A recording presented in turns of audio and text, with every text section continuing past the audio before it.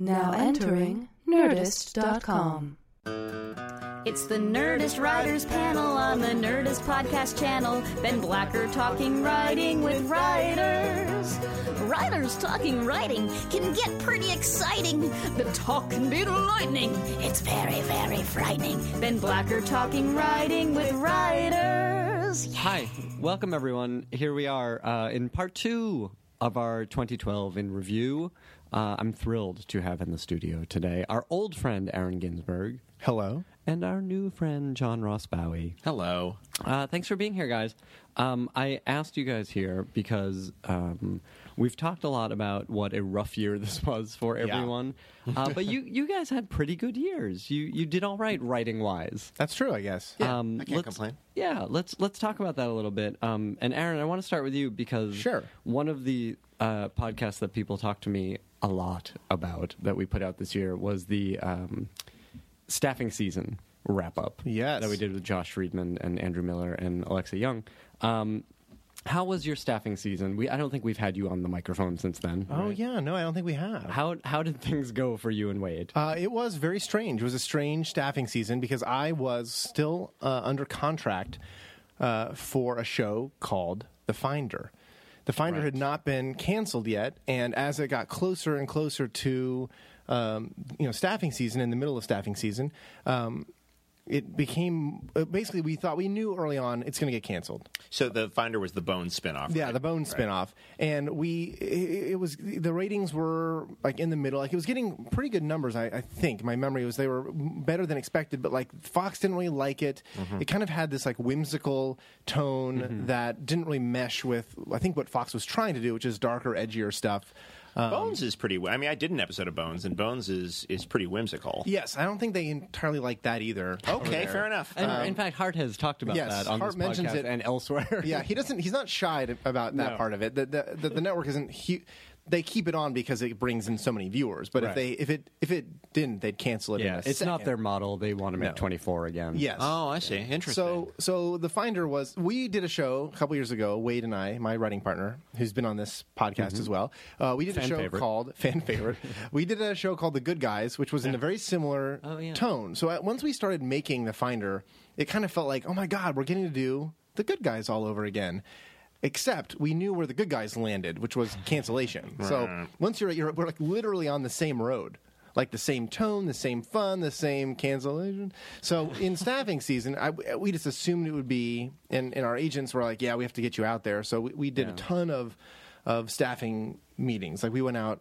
Well, that's great. To a lot of... I mean, we talked to a lot of people who just couldn't even get the meetings. Really? So that's pretty impressive.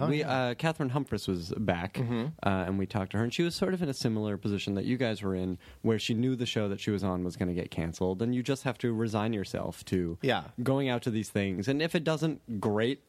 Because she liked that show as you guys liked Finder. Yeah, I mean, we had worked with, obviously working with Josh Friedman and Massa and Zinman. We've had like a great staff of people, and Hart is just, he's just a great, great boss and a great showrunner. So we wanted it to keep going sort of selfishly, but, if we could find something new, we were always open to it. But we were in this meeting for The Mob Doctor. Sure. Which is the show Catherine's on now. Oh, is it? No way. Well, we were in the meeting, and David Berman. Is it David? Josh Berman. Wait. What's The Mob Doctor about? I'm kidding. I did think that was a temporary title when I read the pilot. It sounds like we just heard the pitch. Like TBD Mob Doctor pilot or something, right? Have you guys read that pilot Placeholder? Yes. Well, we were in It's good, but it's no TK.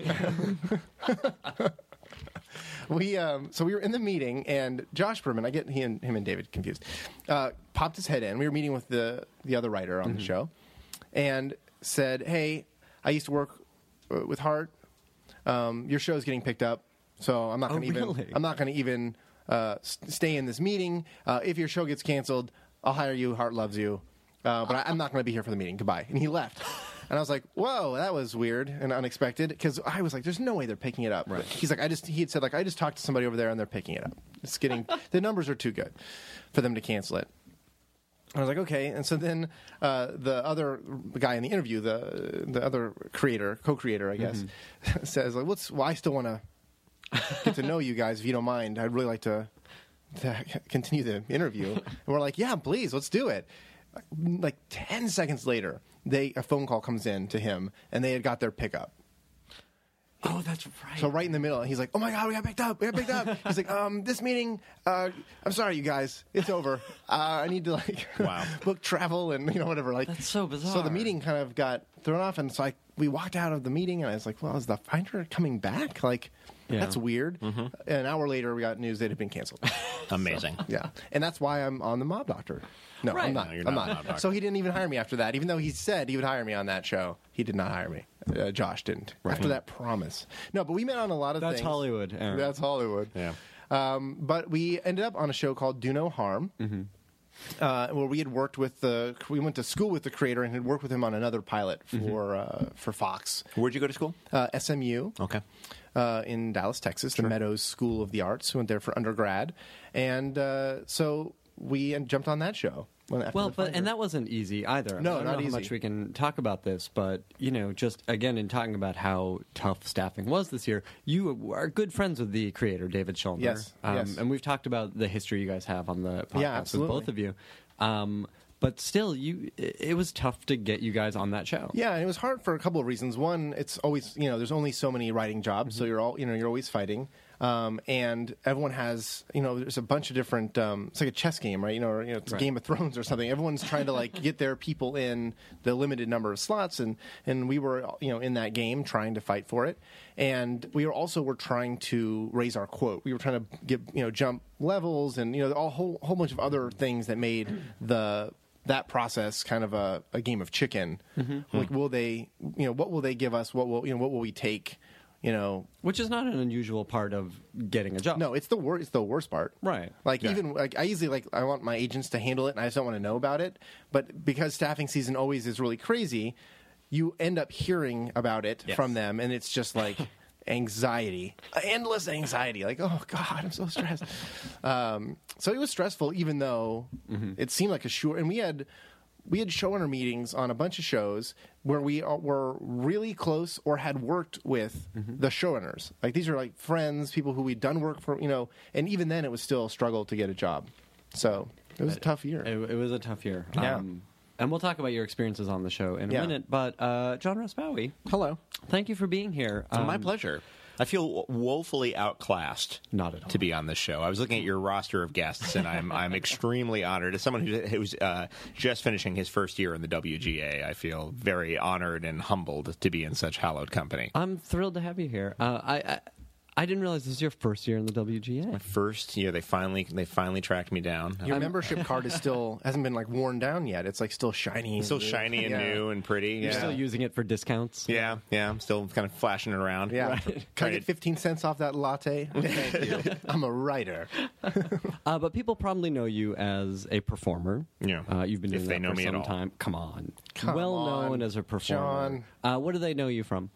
The Big Bang Theory, right? Yeah, don't make me list my credits. That's awful. No, but that's like friends of my in-laws do that. Like, where have I seen you in? Why do you're very familiar, and that sounded woefully anti-Semitic. You were good in those board movies. Thank you. That's what I tell them. I'm Matt Damon, and they're from Boston, so they lose their mind. Probably they would know me from a recurring role in Big Bang Theory. Beyond that, I'm what I've heard. That's all I'm asking for. Yeah. What do people yell at you? Yes, it's usually Barry Kripke from The Big Bang Theory. Okay. If I'm recognized for anything, it's that. And then I get the odd the really specific guys who are like me too, because I have a really sharp eye for character actors and for the weird work they do. And every once in a while, someone will come up to me and be like, "Hey man, I liked your Charmed," and they'll wander away. And I'm like, "Oh, thanks, man. All right, good looking out, pal." That was like 6 years ago, man. Good for you. Yeah. So I'm always really touched when that happens. Oh, that's awesome. I mean, come one, come all. But if you come at me about my Charmed, I'm like, all right, that's cool. You've done your homework, man. You're no Johnny Come Lately. They have that still of you from it. Yeah, totally. Me being attacked by the demon dogs, which is what happens. The three girls turn into demon dogs. Oh, that's like a dream. Holly Marie Combs, Rose McGowan, and Alyssa Milano turn into demon dogs, and they attack me and tear me up. It's bliss. Sheer bliss. Sure. I just took that off my reel. Like, it sat there for like 5.5 years because it was awesome. Oh, my God. What I'm curious about... Yes. You and your writing partner Kevin sold... Sussman. You don't have to name drop here. That's cool. Name drop? Name toss. You guys sold a couple of pilots this year. Yes. What is your background as a writer? I mean, again, I know you as a performer, and you have a great reputation, too, in the kind of comedy scene here in L.A. as an improviser and a comic actor. Well, my background as a writer is actually... not more extensive, but longer running. I've been writing in one level or another. You know, I wrote for the school newspaper in high school, and then I wrote for a couple of local weeklies in New York. Really? There was the Village Voice used to have a competitor named the New York Press, which was another free alternative weekly, and had amazing writers working. Matt Zoller Seitz wrote for them, and I think Matt Taibbi wrote for them. Amazing guys, and I was on their masthead for a little while in my 20s, writing like goings-ons about town type pieces for them. And so I've written my whole life, and I've always been writing. I just started legitimately making money from it in these past couple of years. Two seasons ago, Kevin and I sold a pitch to Fox that went all the way up through script. And then Fox, it was a multicam, and Fox didn't pick up any multicams that year at all, which is fine. It was funny, the whole time I was like, really? Fox wants a multicam? That's the worst. That's the worst when you know that you're like, they're not going to buy this. Why are we doing this whole... They bought the, look, they were super cool to work with. They saw us all the way through, and we were like the last multicam to get shit canned. Yeah. We were the last multicam to get a no. They really, and I didn't feel like I was being dangled or toyed with or anything, but they really, clearly somebody was fighting for us over there. It just was not meant to be. I don't think...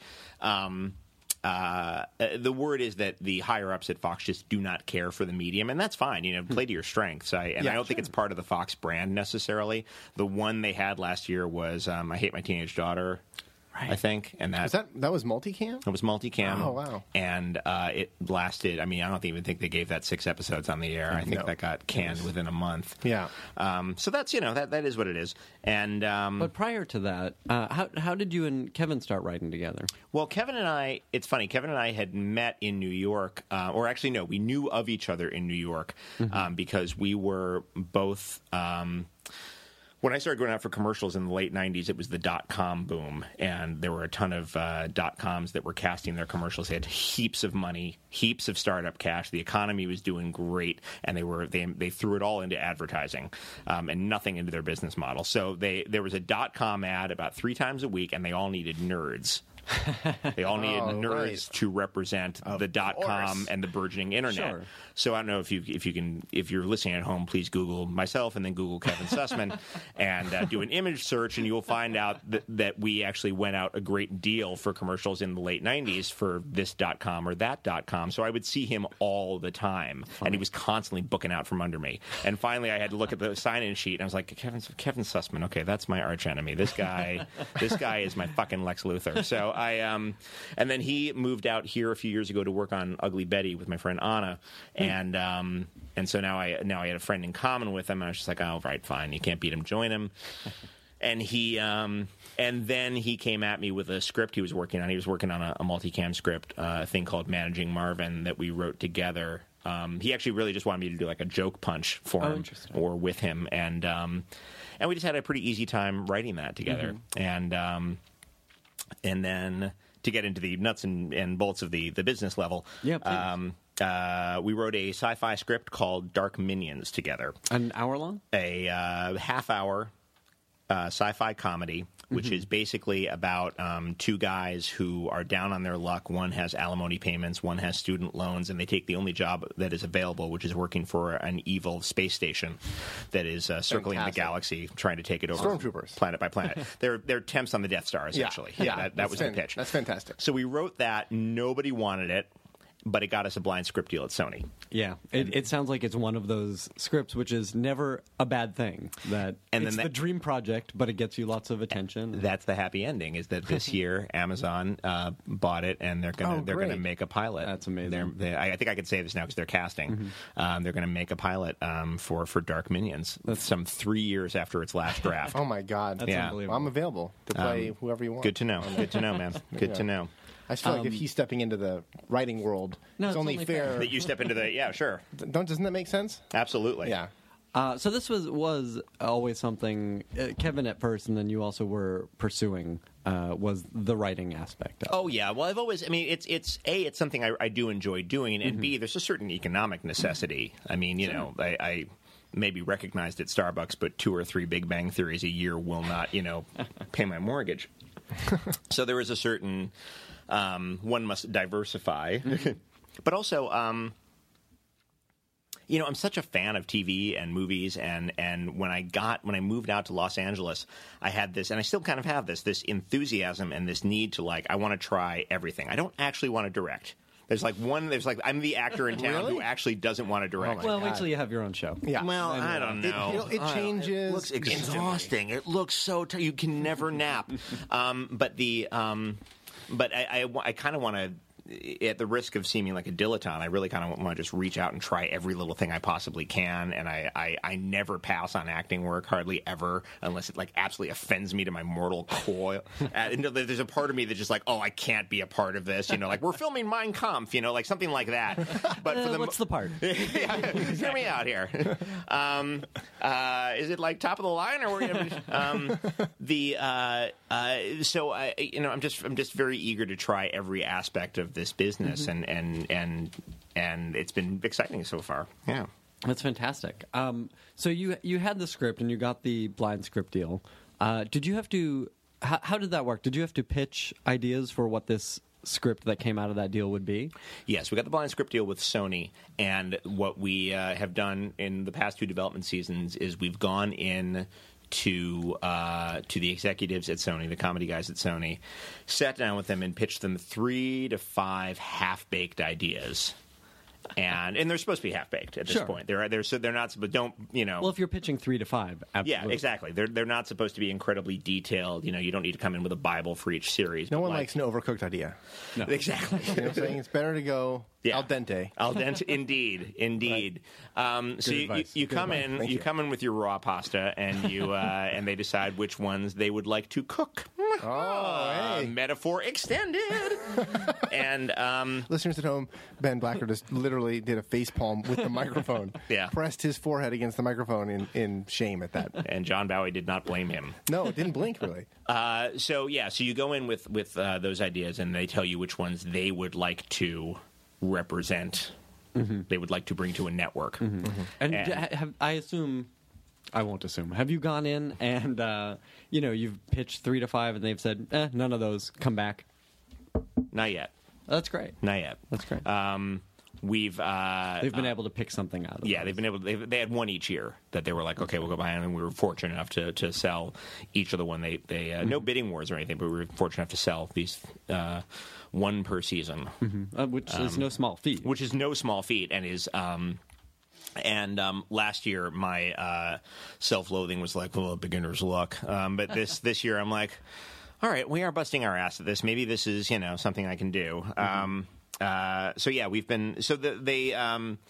They take you through the pre-development. Basically, while you guys are getting staffed, they're running us through the pre-development ramp up to getting out and pitching in August. Mm-hmm. And how are you guys in a room? I imagine you're pretty good at pitching. We're pretty good. It was the funniest thing when the CBS deal showed up on Deadline this year. I read the comments because I'm an idiot. You didn't read the comments. Why would you read the comments? Do you know there was a Twitter account that is just called "Don't Read the Comments"? Yes, and have you seen that? And popping up lately. Yes, and every day it's just a reminder not to read the comments. Deadline, I think, is second only to the AV Club in bile. Right? Yeah, but I will say this though: there was nothing particularly unpleasant. But the one thing that that people said were like, "Oh, why are they letting actors write?" And I was like, "Well, that's a fair question." And somebody answered, "Well, they're actors, so that means they win and they can pitch better than a lot of other writers," which may or may not be true. But I'm not going to get stage fright in front of three people. I'm not going to. In my present execution notwithstanding, I can usually string a sentence together pretty well. You can do accents. I do good in costumes, right? Do you do a lot of costumes, right? I don't do costumes, but I do voices. Yeah, I do voices. Some voices. In comedy especially, I mean, the goal is to make them laugh during that pitch and get your point across at the same time, and that helps. And it helps too if you can. And you shouldn't have a heap of jokes. You should definitely emphasize when you're pitching comedy. You should definitely emphasize character. Character should trump pretty much everything, I think, for the long term. Yeah. Because that's where you're going to keep coming back to. There's X amount of stories out there, but your characters need to be rich and original. And if you establish those characters, then you should also give those characters some jokes. And if you can land those jokes in the room, it certainly helps. It certainly helps. So I'm actually going to agree with the Deadline commenter who said, yes, to a certain extent, I think actors have an easier time pitching. Yeah, I mean, there are a lot of writers who can write a joke but not deliver one. I guess. Anyway. Now, the question remains, can we get anything on the air? That's, anybody's guess at this point. Listen, I can knock him dead in the pitch room and nothing happens. But just selling it is a big... No, it is, that's a big deal, and that's again, it's not easy to do, especially this year was pretty tough. Did you guys make the rounds? Did you meet all of the networks? Yeah. Yeah, we did all 4 last year and all 4 this year.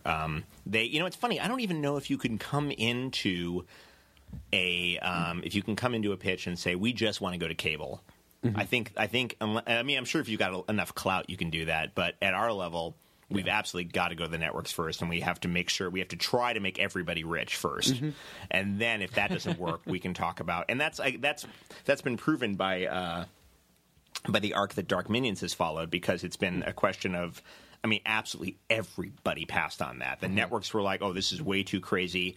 And then cable outlets like Adult Swim were like, oh, this is way too normal for us. Because it's not, even though it's sci-fi, it's really pretty grounded, and it isn't particularly sketchy. It's not Children's Hospital, which I love and which I've worked on, but it doesn't have that kind of manic, anarchic tone. Right. It could be a network show. It could be a network show, but network's very skittish about space opera, right. I think. No, you're absolutely right.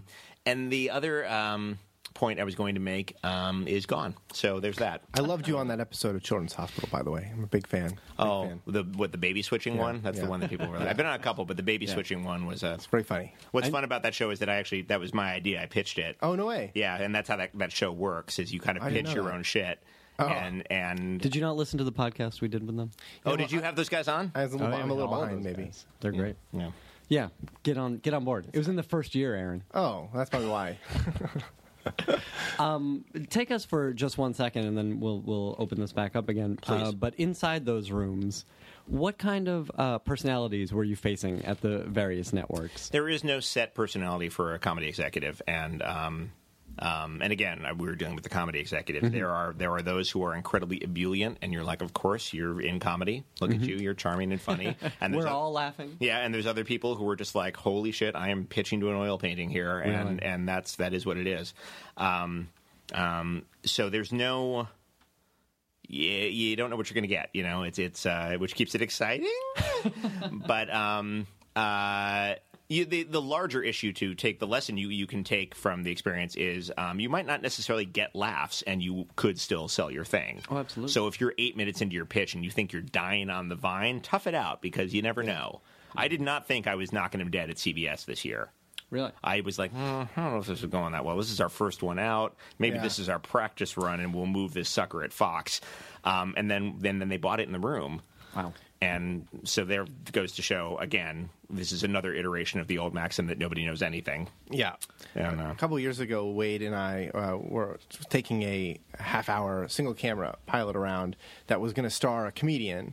And so he was like a co-creator, and we were writing the pilot together. And he has very little like writing experience in terms of like how to pitch and how to be in the room. Like, that's not his jam. Like, he's a comedian, he does the comedian thing. And so, we developed the pitch, and we're like, okay, now we all have to memorize these different parts. This is what we're going to. So there's 3 of us in there in a room of executives. We want to make sure no one's saying the same thing. Like we have it kind of choreographed.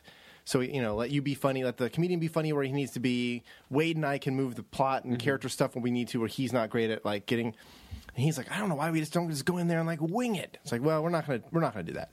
And we had been pitching it around, and it was going, and we were at Spike, and we got the very end of we had got the pitch down, and we finished pitching it, and the executives were like, well, thank you guys. We need to like, just think about it, and we'll get back to you. And the comedian says, no, we need an answer right now.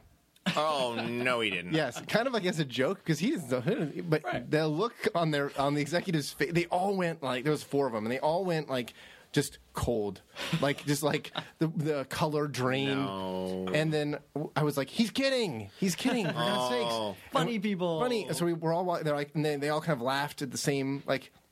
The exact same, like, if you're to put that into, like, moral form, into, like, what is the lesson learned here, is that it's a place for funny. It is not a place for bits. Yeah. And I think that's a really crucial distinction to learn when you go into the pitch room. Yeah. But yeah, they bought it. Actually. Yeah, they did buy it. They did? Oh, well, there you go. Yeah. But not then and there. Not then and there. But we knew, because of their reactions, that they thought they like, had to make a decision, right? Like, it was this moment of like, oh, do we have to pull the trigger right now? For real? That's hilarious. Are they making us pull the trigger right now? Well, then never mind. Then you can do bits then. All right. Well, great. I would say no. I would not recommend that. I was just like, what are you doing? What are you doing? Don't do that. I don't know. I'm thinking about ending every meeting that way. Yeah. Yeah, we need to know right now. Yeah. And I need my parking validated. I have other pitches. I will say this. This is totally not related to anything. This is a secondhand story. Although it did actually. What happened to me? Is it still secondhand? No. No. Okay, this is a first-hand story. A primary historical source. So years ago, I was, to make a living, worked as a director of development for a film production company, which is exactly where I did not want to be as a writer, on the wrong side of every desk and of every phone call. And I had been submitted by an agent a script for the movie Panic Room. It had just come out, David Koepp's Panic Room. Mm-hmm. And so I was reading it, and David Koepp knows how to write a screenplay. He is spectacular, and it's a great read. And I'm getting like, the Jodie Foster character is like trapped in a bathroom or something. I can't remember. Incredibly contained. Yeah, and like it's like page 80, and I turn, 89. I turn, and it's just like there's just missing. Like it's like right in the climax. There's just nothing. Like someone has screwed up in the photocopy, like at the agency. I was like, oh my God. But what happens? Oh my God. So I called the agent, and I was like, I think your assistant screwed up. Oh no. You need to send me the last 10 pages or something. And they said, oh no, the first 89 pages are free. The last 10 pages are $1.5 million. And I said, well, I'll just look for it on the screen. I look forward to it. So it'll be $12 then? I'll wait then. My company can't afford that. Whatever, it's a great idea. Yeah, it was a good idea. Nobody else could get away with that. I know, it was such a good idea though. Good for him though, I've man. never stopped thinking about it. I've never stopped thinking about it. That's awesome. And that's totally a first-person story, by the way. Yeah. Sorry. That is. I guess it did happen to me. We may have talked about this in the past, but because you guys both write with partners, and because I do, I want to talk about it again. Right. Yeah. How do you and Wade work together? Pretty well, actually. Pretty well. Tell me the mechanics of The it. mechanics are pretty, basically... Not the emotional measure. We're really good friends, very complimentary. No, it's very, we break down everything together. Mm-hmm. So like story, we talk it through pretty thoroughly. And once we have a pretty detailed outline or pretty detailed, beat sheet, if it's that kind of thing, we just sort of divide up scenes. Usually it's, since Wade's not here, I'll just lay it down. Usually Wade will say, I don't want to write this scene. This one scene, I don't, anything but that. And I'll say, all right, I'll do that one, but then can I do this? If I get to do this one that you hate, I get dessert also. Yeah, exactly. So we kind of split them up, and then we just write based, and normally by that point we've had it so fully detailed that we kind of know what it's going to shape up to, and once we have a scene, we kind of share scenes and kind of polish together. Mm-hmm. And you do it the same way for whether you're writing, say, a Do No Harm or your own pilot? Yeah, absolutely. Yeah. Interesting. Yeah. It works pretty well that way. Because really, like, the story in TV, and everything, really, but the story is in the outline. Yeah. Mm-hmm. That's, like, the most important part. If your outline isn't working, like, anyone, people are like, I wrote a script in 24 hours. It's like, yeah, no shit. Who gives a shit? Like, that's the easiest thing in the world to do. But can you write an outline in 24 hours? Yeah. No. That's hard, because like making a really good outline that can allow a script to be written that fast. Because oftentimes, Do No Harm is not this way, but I've been on shows where the way that production works, you kind of end up a little behind the 8 ball, where you don't have a lot of time to write the actual script, but it's so much more valuable to spend the time making sure the outline works and the story works and the characters are being serviced and everything. Absolutely. Like, if that all works, like, yeah, anyone can write a script in 24 hours. You can knock that out. That script right out. Well, you don't want to have to do that, but like it's doable. So we really spend extra time, Wade and I, when we are writing the outlines. So when we split up scenes, usually I kind of know what the scene's going to look like. You know, he'll maybe add his extra flair here and there, but like we know, we've already kind of agreed collectively that this is what the scene should feel like. And just from a nuts and bolts perspective, how do you guys break that story? Do you work off of your computer, his computer, a whiteboard? What do you do? We used to be whiteboard people, and Do No Harm, David Schulner, the creator of Do No Harm, is a really big fan of index cards, and so he turned our writer's room into like corkboard on every surface. You can just like stick cards everywhere, and I was like, oh, I'm so opposed to this. Now that I've done it, I'm fully converted to cards, because you can move them around much quicker than a whiteboard. You don't have to have a writer assistant constantly erasing and rewriting, and you can take ideas off and stick them in, like, we kind of call it the grass, like, you know, just stick them in a little pile on the wall, and then you might think that idea is totally dead, and then 2 episodes later, your eye just finds this random card that was from 2 episodes earlier, and you're like, oh my god, that can actually go in this episode. We can find a way. So I've come around to the cards. So now we're attacking your next spec script or main script. Do you think you'll use the cards? Yeah, absolutely. Right now we're doing the comic book, which I think we had mentioned. Wade and I are writing a comic book for Skybound imprint, and we have been using index cards. Oh, no kidding. And it is like, it makes it so, like, today we were working on it, and we realized that like one of the issues ends with a card that it was like an idea that Wade had, and I was like, that's a cool idea, but it doesn't really fit. I don't know where that would go. So I just made a card and stuck it, like, we have a dartboard in our office, and I just like stuck it on the dartboard.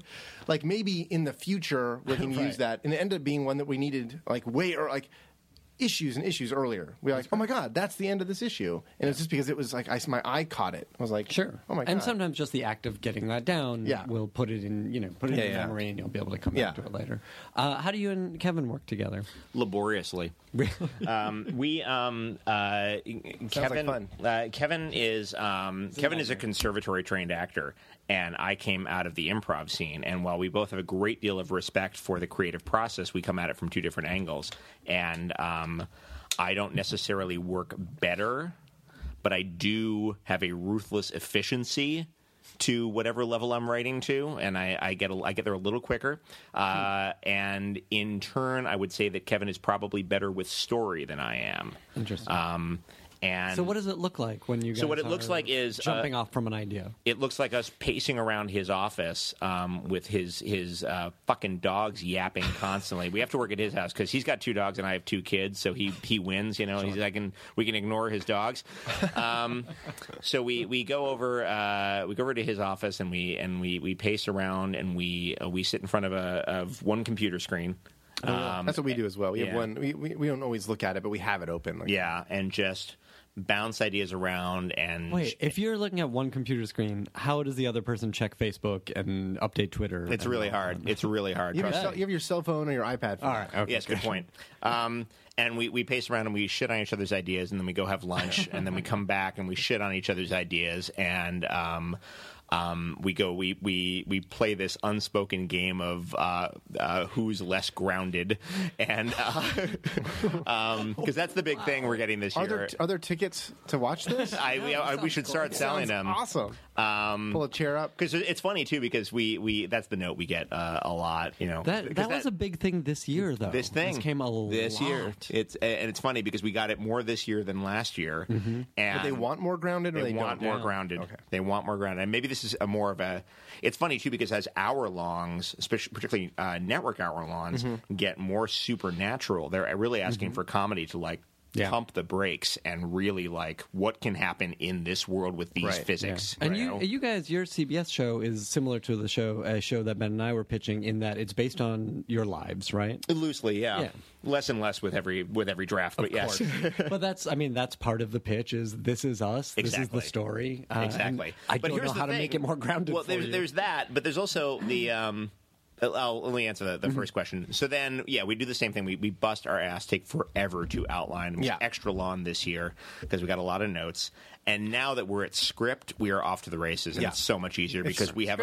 Writing jokes is way easier than breaking story. So much easier. So much easier. Well, you're getting to live in the characters a bit, and we also it's a question of like do you want to go for like an ambling like drive around the countryside, or do you want to have a road map? Yeah.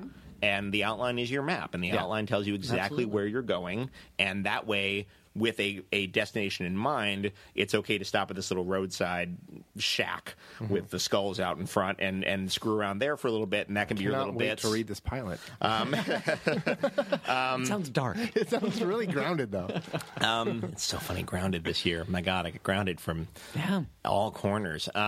And it's interesting. I'm glad to hear you say that because we were starting to take it personally. Like, are we just like submitting some like crazy fucking Terry Gilliam thing every week? And is that Pan's Labyrinth? Yeah, comedy? I know. What am I like? Well, I'm sorry. Which I would totally watch. Oh, totally. I totally watch a half hour based on Pan's Labyrinth. But what was the other question you had about? I'm so scattered today. Anyway, but so we take a really long time to outline, and then once we're at script, we're on script right now finally, and I'm not going to say we're sailing through it, but the work has paid off. It's much easier. And when you're at the script phase, how do you guys divide up the work? We just take scenes. Really? Just back and forth. Yeah. And then we'll write a scene, switch, do a pass on each other's work. Yeah, that's what we do too. Yeah. And there's so much by this point, there's so much less arguing because we know exactly where we're going, and now it's the fine tuning of jokes. Yeah. When we're talking in the room with each other, like if a joke, if I say it or Wade says it, and we both like laugh, like one of us will lean over the computer and just write it into the scene, like in a script note. Like we gotta just remember this joke. It made us laugh. We should consider making that part of the scene. Just in the outline phase. In the outline phase, yeah. We kind of riff through it, and as you're talking, you're like, oh, that is a kind of a funny exchange or a funny couplet, and we'll just put it right into the outline, usually in a script note, so we can, as we go through, remind ourselves a couple days later, oh, remember that couplet, we should use that if it still holds up. This is actually what I was going to say, is that we learned this the hard way, because there was a while there where we were trying to do everything through telecommuting, just because, again, I've got the kids, and my time is different. Different. My time is different. Time looks different for me. Well, you're both working 2-3 jobs. You're also there's also that, and there's we're both still working fairly steadily as actors. So there's a lot of bouts and forth. But we tried to telecommute our outlining process, and it really didn't work. No, it's we hard. need to be in the room together for that chunk, and like hammer shit out, because we waste a ton of time of him like coming up with a whole story arc and me going, I don't think that's going to work at all. That's way too farcical. That's way too this, and vice versa. Him telling me that why my stuff isn't going to work. So if we can cut that by like 2/3, if we're in the room together, and just really quickly building it with the blocks, and then yes, we can be on opposite coasts, and we're fine for the script. Yeah. Does he live here, or does he live in? He lives here. Oh, okay. But we had to. We had to do a draft of Dark Minions this summer while I was in London. Oh, I see. And but by that point, we knew Dark Minions so well, and it was just doing a draft of the script again. Right. That we were literally eight hours apart. Yeah. I would get up in the morning and find the draft waiting for me while he was asleep. And so we worked it out that way. Yeah, we're about to do that same thing with me. Yeah, that's right. You get to work around the clock. I'm going to be a day. It's going to be I'm going to be 16 hours ahead of Wade for a while, and we're working on a feature that is going to be... Well, you're also going to be working in the future, too, so that's going to be a weird thing. I know. I wonder... I feel like I should do the first draft of everything then, because... Yeah. Right? No, he should. Oh, no, you're Otherwise, right. because you'll date it, and then he won't know when it's from. Yeah. What you need to do is you need to get all the information you can about Australian rules football, send it to your friend in the past... You mean footy? Yes. And send it to your friend who lives in the past and have him bet on it. What could go wrong? What can go wrong? You can quit writing forever. I've not seen Back to the Future 2, but I think it all turns out okay. Yes. It does. I'm certain it does. Tell me a little bit about revisiting Dark Minions. How did the Amazon deal happen? That's so interesting to me. And in fact, we're going to meet with them this month. This was really interesting. First off, the big lesson of Dark Minions is that spec scripts don't die. Yeah. And if I could tell anything to your listenership, it is that spec scripts do not good spec die. script. A good spec script can really, as long as it isn't incredibly time sensitive. What about a bad spec script? Do those die? Bad spec scripts, I think those can probably still live too. Dang it. Yeah, sorry. It languished. Everybody passed on it. This was what, 3 years ago? Okay. 3 years ago. Everybody passed on it. Too crazy for network, too mainstream for cable. There's a couple of drug jokes in it. Not specific drugs that exist in our world, but like outer space drugs. And we're uncomfortable with that. And I'm not going to talk about this too much in mixed company. Didn't. The Sci-Fi Channel said there was no space for stoners on their network. I'm submitting that without comment. The channel that brought us Sharktopus said that stoners have no place on their network. So I have no comment about that. That was in their wisdom. So it sat there, and my manager Joel Zadek over at Principato never forgot about it, to his credit. And then when Amazon sent out a call earlier this year for quote-unquote amateur submissions, they got what I should imagine were a ton of bad spec scripts. And then after that didn't work out, they said, okay, that was reckless. Let's just go through managers. Yeah, why did we do that? Let's follow the TV model. And that's, I don't mean to dismiss, obviously, I'm sure there's amazing scripts out there that aren't represented. Right. But there's been, and I would point out to any listeners, there's been an interesting conversation about what Amazon has been trying to do and what they've gone through on the Script Notes podcast, on John August's podcast. Yeah. He's talked a lot about it. Oh, really? It's worth listening to. Oh, okay. I'm going to check that out. So we had written it as a vehicle for ourselves. As a live action, as a live action vehicle for ourselves. My manager knew they were looking for some animation projects at Amazon, and submitted it as such. And that's the rewrite we had to do, was to make it a little more animation friendly, which was a fun pass. Yeah, I was going to say, that's not a bad pass. We got to sit down and make it, frankly, less grounded and less beholden to the laws of physics. The special effects alone you can now have. Yeah, that's great. Well, within reason. Really? Well, it's going to be stop motion, so we do have certain tangible issues to deal with. But we can't go completely ape shit with all the explosions or anything. But we obviously do have more freedom. Right. Everything's on a much smaller scale. We're not going to have to go to Tunisia to get a desert scene. These rather simple practical concerns are no longer a concern. So we did that pass, and I had to get on the phone. I had to get on Skype from London to Amazon's offices and kind of give them the vision for the series and where we saw it going. And they got really excited about it. They got really excited. And did you guys have all of that work done? Where's the series going? What kind of world do we live in? We had it vaguely done. We had a couple of future ideas. Literally, we had a little notepad that said Passover in space, and so it would, which I'm really excited about. That is awesome. If that gets picked up, I'm so excited to write the Passover episode. I can't even tell you. Next year on Jupiter. Yes, it's so funny. Everyone mentions Jupiter as the planet that when they mention something about the show, and it's true. We have so many Jupiter jokes. The funniest one because it's huge. Jupiter's enormous. You could fit the Mars entire. Is played out. Mars is totally played out. Pluto's no longer a planet. Mercury, though, under the radar. No one ever talks about Mercury. Mercury's gaseous. Is that why? Sure. No. But Mercury will come there. Mercury is like Williamsburg 15 years ago. Mercury's going to be the place. You basically just got the idea of the tone of the show. So we gave them a long-term vision for the show, because there is kind of a sequential arc to it. It won't be completely self-contained.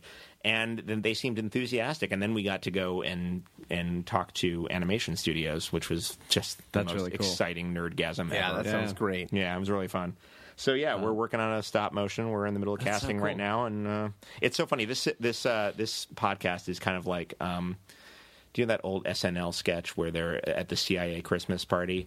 I don't remember that. There's an old SNL sketch where they're all at the CIA Christmas party and they're all talking to each other and they're like, "So, Bill, how are the wife and kids?" And, well, I can neither confirm nor deny that I have a wife and children, and I kind of feel like everyone who comes on this we're all in such varied stages of development. There's really just so much we can say. Like, I'm not going to tell you what the studio is, and I really can't discuss casting.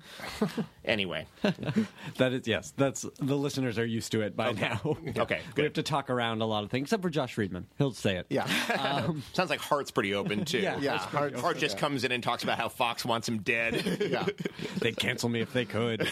Send me back to Canada. His tirades, he had one on this podcast. It was great. It was fantastic. Yeah. I can't wait to get to the point in my career where I can just say whatever I want. Yeah. Right? I got to watch my tongue so much these days. I just want to be able to start today. start today. Man. Seize the moment. Seize the moment. You can make it happen. Are they doing 22-minute episodes? They're going to do 22-minute episodes. I have no idea how long a season order pickup would be. Interesting. What's been really interesting about Amazon is that we're working. There's no template. There's no boilerplate. Yeah. The contracts took forever because they don't have contracts for this sort of thing lying around.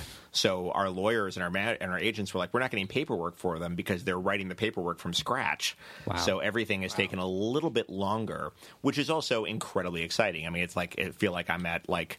We're going to be one of the first releases of Sub Pop or something. It's this incredibly exciting, nascent form of distribution. So we'll see what happens. We're either going to be the Mad Men to their AMC, or this whole thing's going to be a disaster. I don't know. I'm excited to see where it turns out. I'm glad that there's no middle ground. No. With John, Is there one though? Really, in the long term, I don't think there is. Like really. And how have they been as creative partners? I mean, they've been new excellent. To this. They've been excellent, I have to say. The company is new to this, but they're people from there's execs from various cable outlets who are working, so they're used to working and guiding television and working with in the creative process. Mm-hmm. The notes we have gotten, the suggestions we have gotten, have all been really on topic. And really, we know what show you're trying to make. Here are a couple ways we think you can make it better, and they've been spot on. Oh, that's great. We've been really, really happy with that. That's fantastic. Really great. Yeah, no, I can't say enough good things about them. That's great. I thought having both of you here also would be a unique opportunity to talk about a writer's job on set. Mm-hmm. Since you just came from that, Aaron, mere hours. I'd also be curious about an actor's response to a writer on set. Oh, okay. Because I haven't had anything produced yet, right. So I have 2 animation credits for a Nickelodeon show 6 years ago. But so first of all, that counts. Thank you. It doesn't get you in the WGA, but there's counts. No set. Yes. What is the writer's? Because you write in L.A. and then the location is in Philadelphia for Do No Harm. Do No Harm, for Finder, it was out of town, right? No, Finder was weird. Finder was right, here. that was here. To it took place in Miami, but then we would shoot a few scenes each episode in Miami to make it like any exteriors. Right. And then Good Guys was in Dallas. But the room was in L.A. In L.A., yeah. So wait, where do you Miami, Marina Del Rey. Yes, of course. Everyone fakes Miami and Marina Del Rey, and it works. It's fine. You run into the Dexter. I was gonna say, the hardest that's for real. The hardest part is not getting Dexter in the background of your shots. Like David Caruso wandered in again. It's really interesting. Every show is different, but obviously, talk to us about Do No Harm since you were just there. Do No Harm is, the way that, this is every showrunner runs there. Has a different feeling on how the writer's involvement should be. But basically, if you have somebody on set for the hair and the makeup, you should probably have someone on set for the words, right? That's sort of the philosophy. Some shows don't do that. I don't know how they pull it off. Because sometimes there's a 7th season show on the WB where the writers are not allowed near the actors. I know, it's just that I'm sure that's possibly it might be 8th season at this point. 8th season. I'm not going to say which show. I can't imagine. That sounds awful creatively, and it sounds like the net result would be worse television, in my opinion. I could be proven wrong, but I've never worked on a show where I wasn't there producing the episode that I wrote, or producing, in some cases, episodes that I didn't write, that I was just there to help other writers who couldn't be there. Yeah. But what the job is to David Slack, who you've had on the podcast, who's the co-EP of Person of Interest, said it best to me a couple years ago. He said, everyone on set has their foot on the gas, and you are the one person who has control of the brake. As the writer, you're the one person who has the interesting. How so? Well, because you're trying to make your day. You have a lot to do, and so people are there's a lot of moving parts to production. So you're just trying to get all these pieces that are going to be edited together to make a television show, and the only person who's really being able to follow the story is the writer. The director ideally should, but like the director oftentimes has a lot of things. I mean, they good directors can do both, but like it's easy to do. You watch a take of an actor doing a scene, and the director might be looking at composition, movement, lighting, everything, and then somewhere in there performance, and then probably below that the words. Right. He has 100 other things to think about. Has to think about the micro, whereas the writer has the story, and that's it. Yeah, and so sometimes an actor will change a line that if you don't know the script in and out, it sounds kind of the same. It has the same tenor, it has the same rhythm of the line, but it might actually change the meaning. It might actually change the course of the episode if you're not careful. So that's one of the things that I do on set is I watch to make sure we're getting the story the way that the showrunner wants the story to be, the way that the writers in the room all decided this is what the story is. So we're gonna like, and some like what happens, at least 2 times a day there's a crisis that you avert by saying, oh, we actually need to get this shot, or this line has to be specific because it's a callback to a line that hasn't aired yet. It's going to be 2 episodes down the line. This is like a payoff. This is the setup. We need to, and not everyone there knows that. So that's one thing. And then the other big part of it is the actors, especially on Do No Harm. It's a very acty show. Like it's a drama. So we have like really like these are. Do explain acty show a little bit more. I like to think most shows are acty, but I want to hear you out. Self-explanatory. No. Here's the difference. Is that like on The Finder? It was a whimsical. There was not any like big heavy emotional scenes that involve like scene work. Like there was like everything was more fast and fun, and we're telling you a story to you. Okay, that's going to be very breezy, and you won't even know the hour went by. Do No Harm? It's like a fun drama where there's like these awesome scenes, like great acting scenes. Right. And so sometimes on the show, the actor will be like, I don't know why you want me to do this. I'm confused.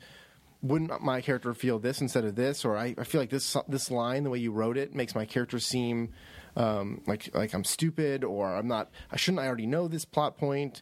That kind of stuff, and that comes up a lot. And so your job is to be on set to rewrite it if you agree. If you don't agree, your job is to sort of argue your point or argue the show's point. Explain like this is what we were going for. This is why we want this moment. If the actor still disagrees, it's like, well, what about it do you not understand? What part is bumping you? What part is making it hard for you to say the line? And then let's find a third solution that will accomplish the story point without undermining the plot. And that that happens on this show. It happened quite a bit. There's a lot of discussion. Because it's kind of doing a play or something. Like the evolutionary process of the storytelling doesn't end the minute you send your final draft document to production. Like the actors read it, they have opinions. They want to get in. It is a collaborative medium. Yeah, so it's not a combative thing. It's a really positive. I love that part, like being on set with the actors and like figuring out like, oh, I wrote a monologue here because it's a great monologue, but.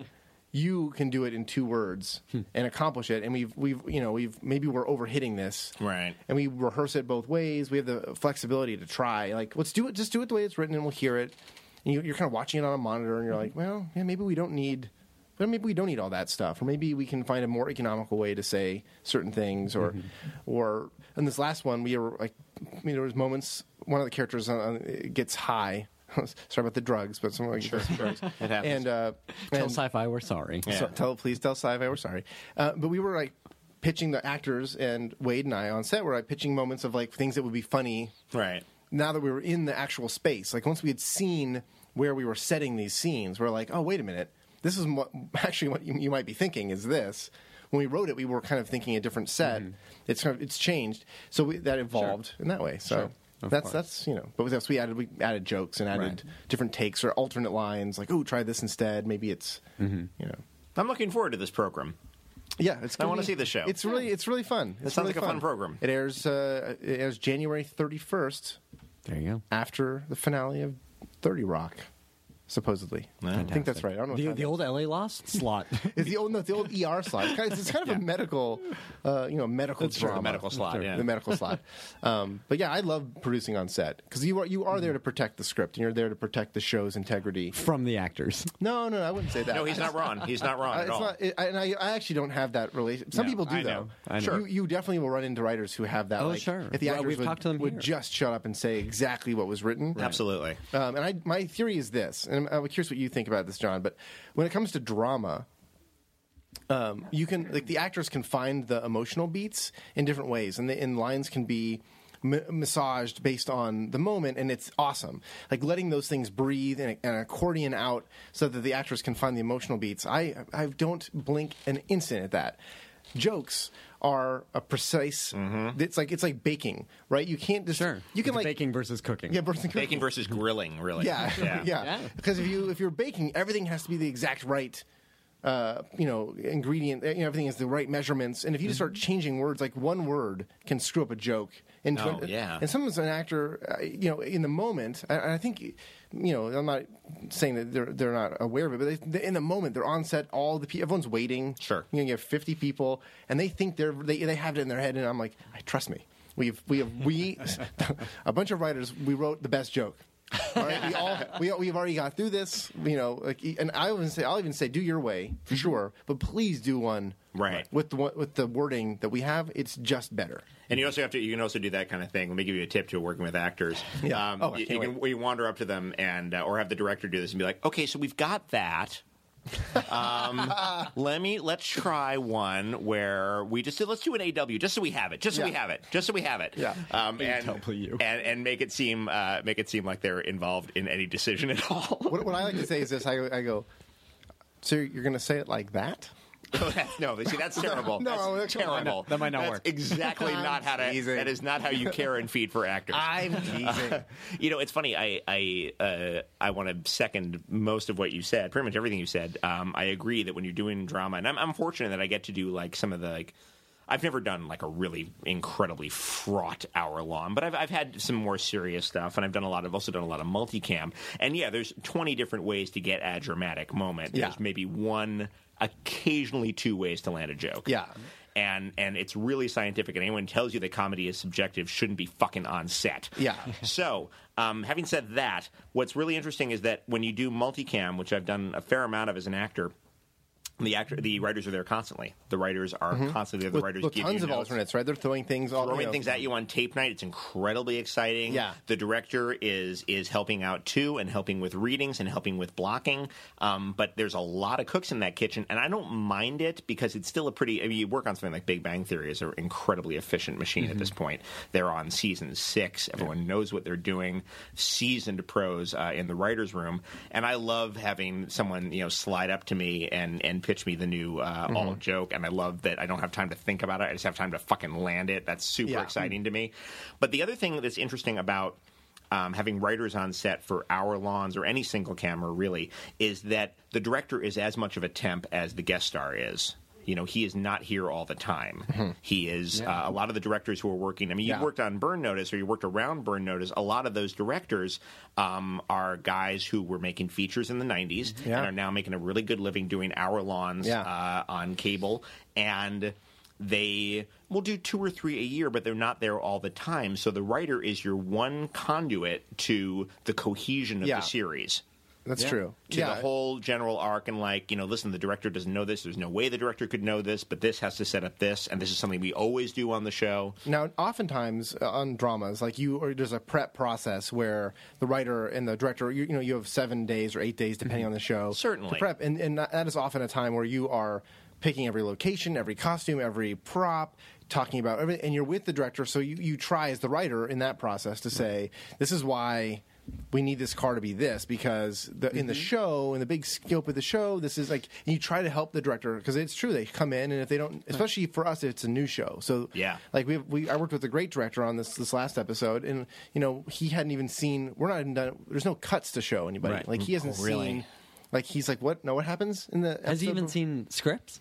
He's read some of the scripts. Yeah, he did as much research as we would allow him to see, right, without it being like conflict. But then he would ask me like, "That's great. What exactly is what is that? What do you need from this, or what do you?" And then I would tell him what we needed, sort of on an emotional story point, and then he would imagine it. Like he would turn it into a physical. Like he'd figure out how he wanted. Like I'm not there to try to stand in the way of a director or screw up a director's. No, of course not. I will say anecdotally that we had this joke that was a joke that was in the writers' room from early on. It became a bet. Can anyone get this joke into a script? Okay. And make it feel like real. Right. Was it like it wasn't a time specific joke? No, it could just get popped in anywhere. Yeah. Okay. And so people tried, couldn't. So Wade and I got it in. All right. And it made it all the way through the network. Everyone they loved it. It works. It's a funny joke. It landed. So we kind of won the prize for our writers' room that we got this joke into our script. And then on the day of the shoot, the actress whose line that was did not know this history of this joke. Sure. So she says, "What is this weird line I'm saying?" Fuck. And I was like, I was like, "Well, it's kind of an inside joke for the writers." Oh, fuck! And she's Actors ruin everything. She said, "No." She says, "She's like, okay. Well, I guess what I wanted to say was this instead." And so she just said something, and it was so much better than that joke. Oh, that's the worst. Yeah. She was right on top of everything. Yeah. So I was like, yeah, do yours. Oh. So then I got back today. I was in the office, and everyone was like, "I can't wait to see that joke." And I was like, "Oh, it's not in there. We cut it on set because." In my mind, if the better joke wins, like you gotta let the absolutely. It's still heartbreaking, but you did the right thing. You totally did the right thing. I will. If we get more episodes, I will definitely try to put it somewhere else. Like I know. Text me when it airs, man. I will. Her joke was good though. I mean, it was one of those moments where it was still real. Yeah, ours was definitely more like shoehorned. It didn't feel it, but you could just tell. It was something about. I mean, she picked it out of a scene that was a 3.5 page scene. That's that was like a kind of a romantic, really nice, sweet scene. She was like, "What is this one? This one little?" I was like, "Oh yeah, you noticed that, huh?" It wasn't grounded. We needed to be grounded this year. That's our thing. Yeah. Before we wrap up, tell me a little bit about what you guys watched on TV this year or saw in the movies that impressed you, that inspired you in your writing. Mm-hmm. Very good. Well, anything off the top of your head? The two shows. I mean, this has been a weird year, but like obviously, I think a lot of people are talking about it, so it's hard not to. But like watching them put together Homeland season 1 was really spectacular. Like it was just such a ride, and season 2, I felt like, I think a lot of people felt this way. It hasn't been landing as strongly, but they've been able to pull off some like reveals so much earlier than the audience is ready for them, like plot twists. And I found that really, even if I don't love every episode as much as the first season, the moments when they do that has been like breathless. Like I was like, I can't believe they just did that. Yeah. So that one jumps out. And then on the sort of comedy side, the one that I sort of still champion, I love happy endings. It just makes me... Happy Endings is a good show. I honestly, it tickles me. Like I look forward to it. It makes me laugh. That's a great cast. Great cast. And the writing is fantastic and quick. I did one teeny little role last season and had a blast working with those guys. Yeah. And just the comic energy on that set, because those are 6 really funny people. Yeah. And I bet it's electric, right? Because they're just like, they all are... It's pretty fucking electric, I have to say. It's a really exciting place to work. I think Alicia Cuthbert? Yeah. Alicia?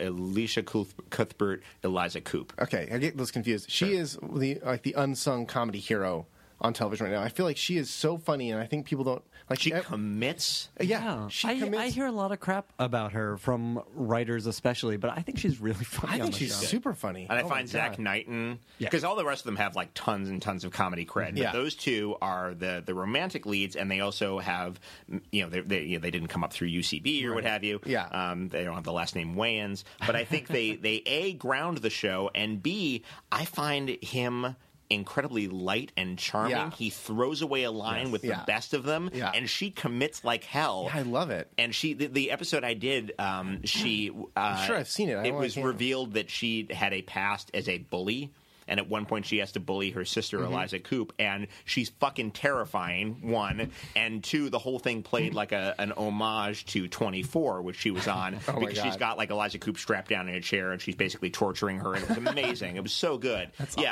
I like that show a lot, too. Yeah.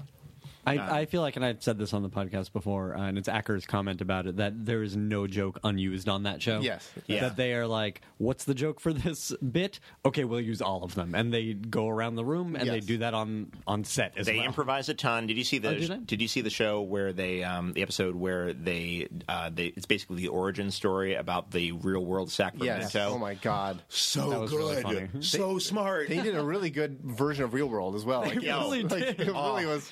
It was astonishing how smart that was. Yeah. I love happy endings. I'm this last season of 30 Rock, they are going out like a Viking funeral. They are setting the boat on fire. They don't care who gets them anymore. No. They are just, they're like, whoa, let's alienate everybody we can. And it's glorious to watch. They had a moment in, I think, the first episode this season where... And this is what I'm talking about. Like, when you get the characters so nailed down that you can write just the tiniest little thing for them, and it's hysterical because we know them so well, that astonishes me. And you can't do... There are jokes on 30 Rock that you could never get away with in a pilot because you need an intimate history with these people. Jane Krakowski walks in to find Alec Baldwin sitting despondent on his couch, and she says, "What's wrong, Jack? You look like the postcard they told me means sad." And I had to pause the TV and just walk around the room. I was like, my God, that's so fucking funny.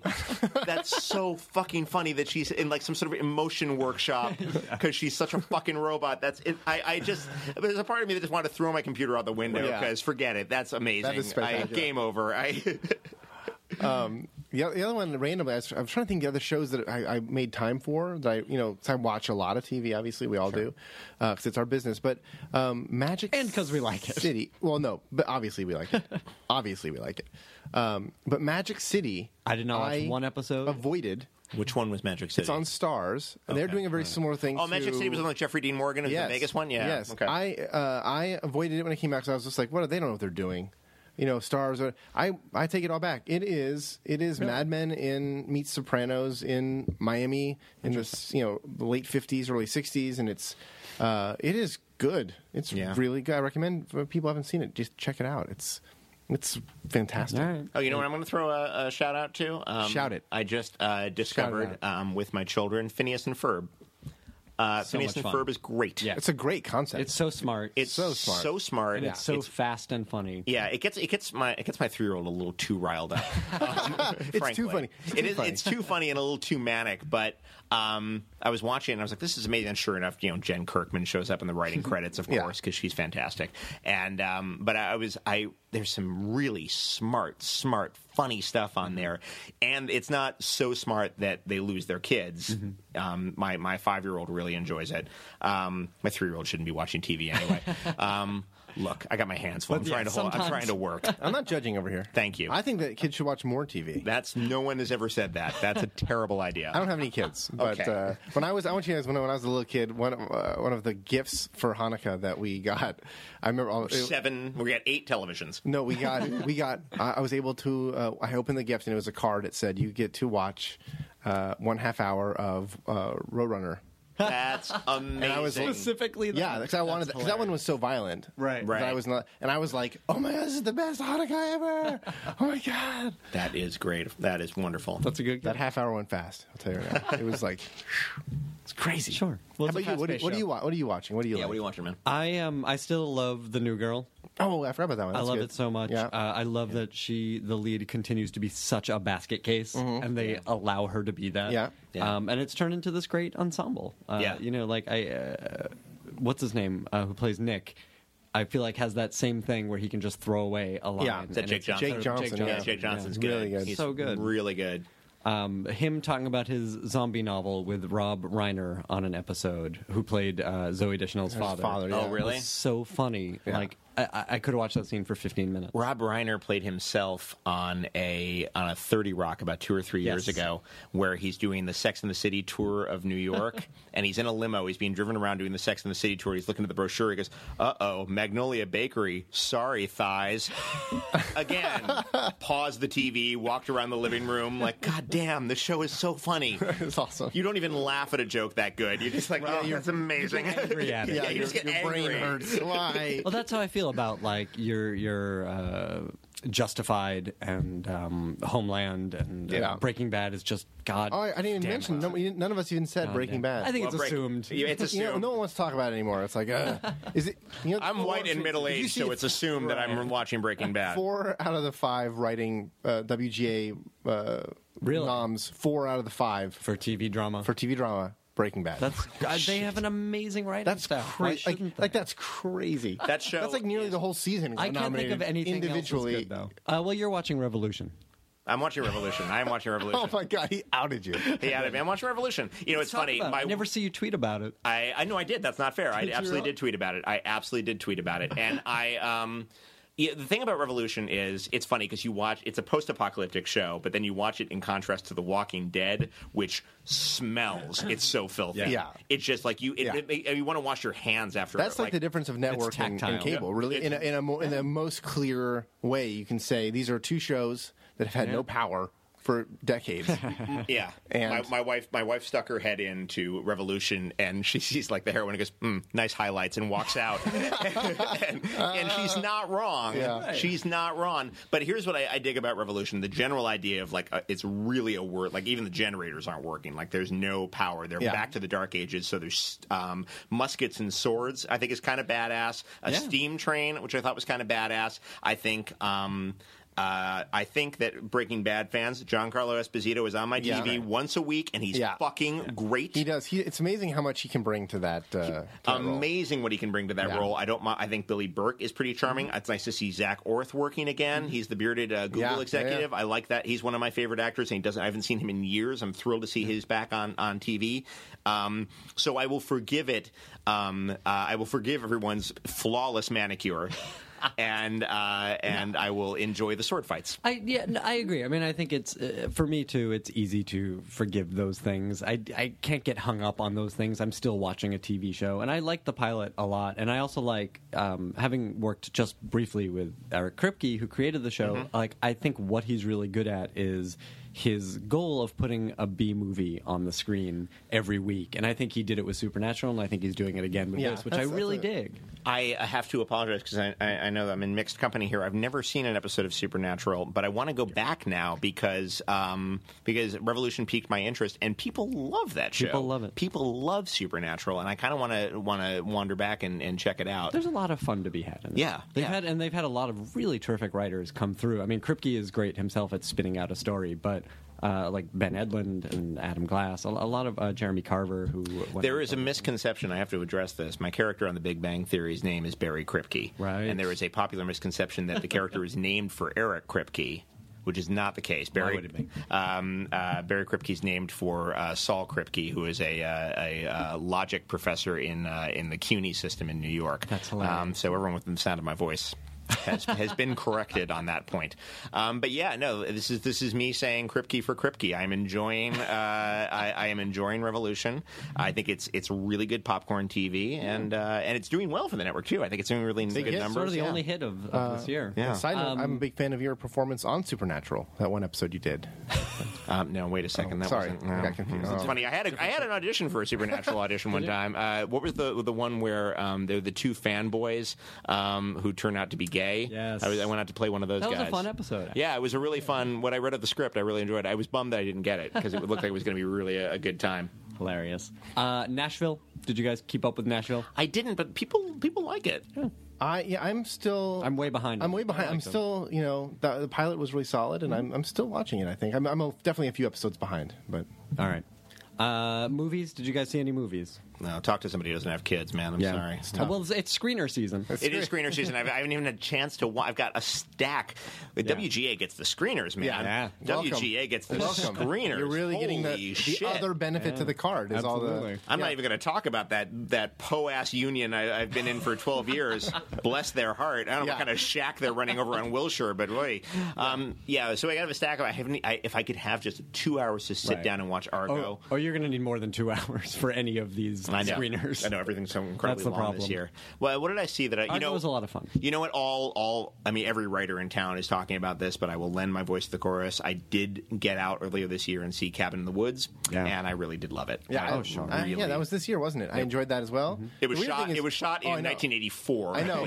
When I was doing The Good Guys, Bradley Whitford was telling me that he had just finished shooting it. Yeah, when we were doing, and that was years ago. It sat on the shelf for a really long time. It's crazy, and I guess it was Chris Hemsworth blowing up that made it releasable. But it's so good. Crazy. I have to crazy. So I was did the Home Alone movie that just came out. Home Alone 5. We don't actually. The number's not in the title. ABC Family. Home Alone 5. The Holiday Heist, which we actually talked about. On we did wrap up last year. It turned out pretty good, I think. It was really cute. But there was like a 16-year-old girl who's like the older sister of the lead boy, and I was talking to her on set and was like, "What have you?" I was like, "I feel like you're familiar. Have you done what else have you done?" And she's like, "Well, I was in Cabin in the Woods." I was like, "What? Who were you in?" Who were you in Cabin in the Woods? You remember that baby in it? No, she was like, "Oh no, I was the girl at the end, like the zombie, undead hillbilly girl or whatever." That's hilarious. Who had like one arm. I was like, "Oh my god, that was you?" She's like, "Yeah, this is actually my first like family friendly movie I've ever done. Everything I've done is like," she's like, "I did a Terry Gilliam movie that was really dark." I was like, "Oh my god, that's really insane." I was like, "Oh, I will recommend, which I did not expect to, Lincoln. Okay, yeah. I was ready to hate this movie. Really? And it is... That's very strange. I assumed it would be good, and I'm looking forward to it. I'm not a fan of D-Day, and I got through 10 minutes of War Horse. I'm pretty much done with Spielberg, whom I love. Who is the reason I want to make TV. But the script is fantastic. Yeah. And we got a copy of it. Yeah, we got a copy. Came in the mail. Oh my God, you really are the script. You really are excited by this WGA thing. I am really excited about this. How's the health plan? I'm over the moon. Best. It's so much better than SAG. Got a good health. SAG's got a good health plan. No, it's better, and you'll see. Really, it's better. I just have surgeries like every week. I go in for I got my chits done. Do you know how many children I've had since getting really WGA? Good for you, man. Good for you. Because it's free. You don't pay a dime. Yeah. Nice. All right. Good to know. But Lincoln structured super well. I was really impressed with that. All the flaws in the movie are Spielberg's and Daniel Day-Lewis's. Really taking it on. You're just really drawing the line in the sand. It's because I felt so close to him, and now I feel disappointed. Yeah. Like, I've loved his movies for most of my life, and now it's like your father disappointing you, which he would appreciate, I think. Thank you guys so much for being here. No, thanks for having us. Such a treat. Thank you, Ben. It's always a delight to Have be a here. great year. Good luck on all of your projects. I'm so excited for them. Next year on Jupiter. Next year on Jupiter. All right. Shabbat shalom. Now leaving Nerdist.com.